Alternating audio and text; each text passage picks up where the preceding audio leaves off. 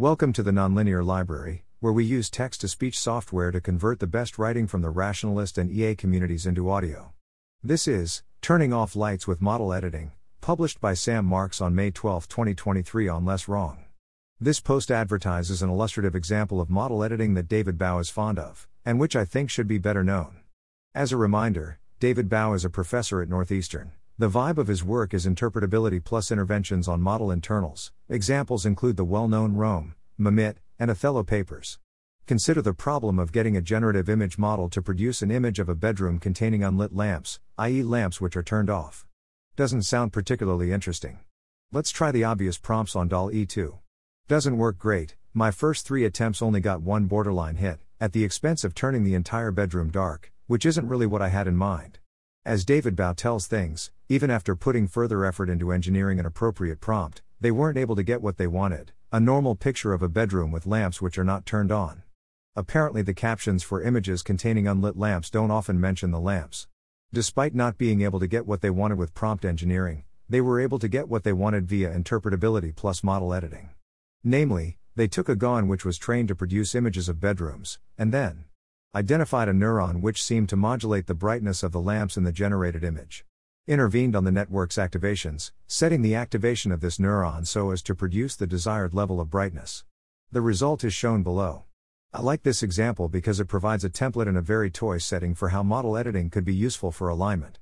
The basic structure of this situation is: we have a model which is not behaving as desired, despite being able to do so in principle. Our model doesn't output images of bedrooms with unlit lamps, despite being capable of doing so. Basic attempts at steering the model's behavior fail, prompt engineering isn't sufficient.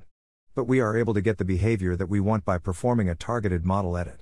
This example also showcases some key weaknesses of this technique, which would need to be addressed for model editing to become a viable alignment strategy. Alignment tax. Looking closely at the image above, you'll notice that even though the direct light from the lamp is able to modify it at will, certain second-order effects aren't affected, for example the light which is reflected off the wall. As David tells things, they also identified a whole suite of 20 neurons in their GAN which modulated more subtle lighting effects. Not all behaviors can necessarily be targeted. The images on the lower row above contain 2 lamps, and these 2 lamps change their brightness together. The researchers were not able to find a neuron which would allow them to change the brightness of only one lamp in images that contained multiple lamps. No clear advantages over fine-tuning. The more obvious thing to do would be to fine-tune the model to output unlit lamps. As far as I know, no one tried to do that in this case, but I imagine it would work. I'll leave my most optimistic speculation about why model editing could have advantages over fine-tuning in certain situations in this footnote, but I don't currently find this speculation especially compelling. Overall, I'm not super bullish on the usefulness of model editing for alignment. But I do think it's intriguing, and it seems to have been useful in at least one case, though not necessarily one which is very analogous to risky cases of misalignment. Overall, I think that work like this is a risky bet, with the advantage that some of its failure modes might differ from the failure modes of other alignment techniques. Thanks to Xander Davis and Om Patel for discussion. That is, I find it very likely that DALL-E 2 can produce images of bedrooms with unlit lamps, for whatever reasonable interpretation you'd like of what that can means.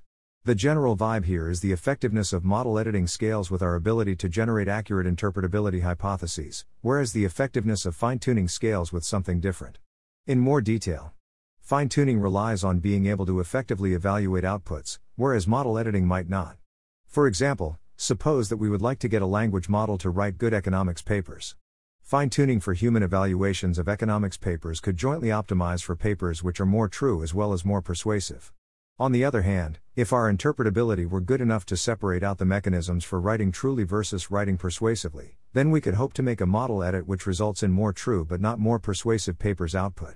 Fine-tuning might require large datasets, whereas model editing might not. Again, in the economics paper writing example, fine-tuning a model to write good economics papers might require a large number of evaluations.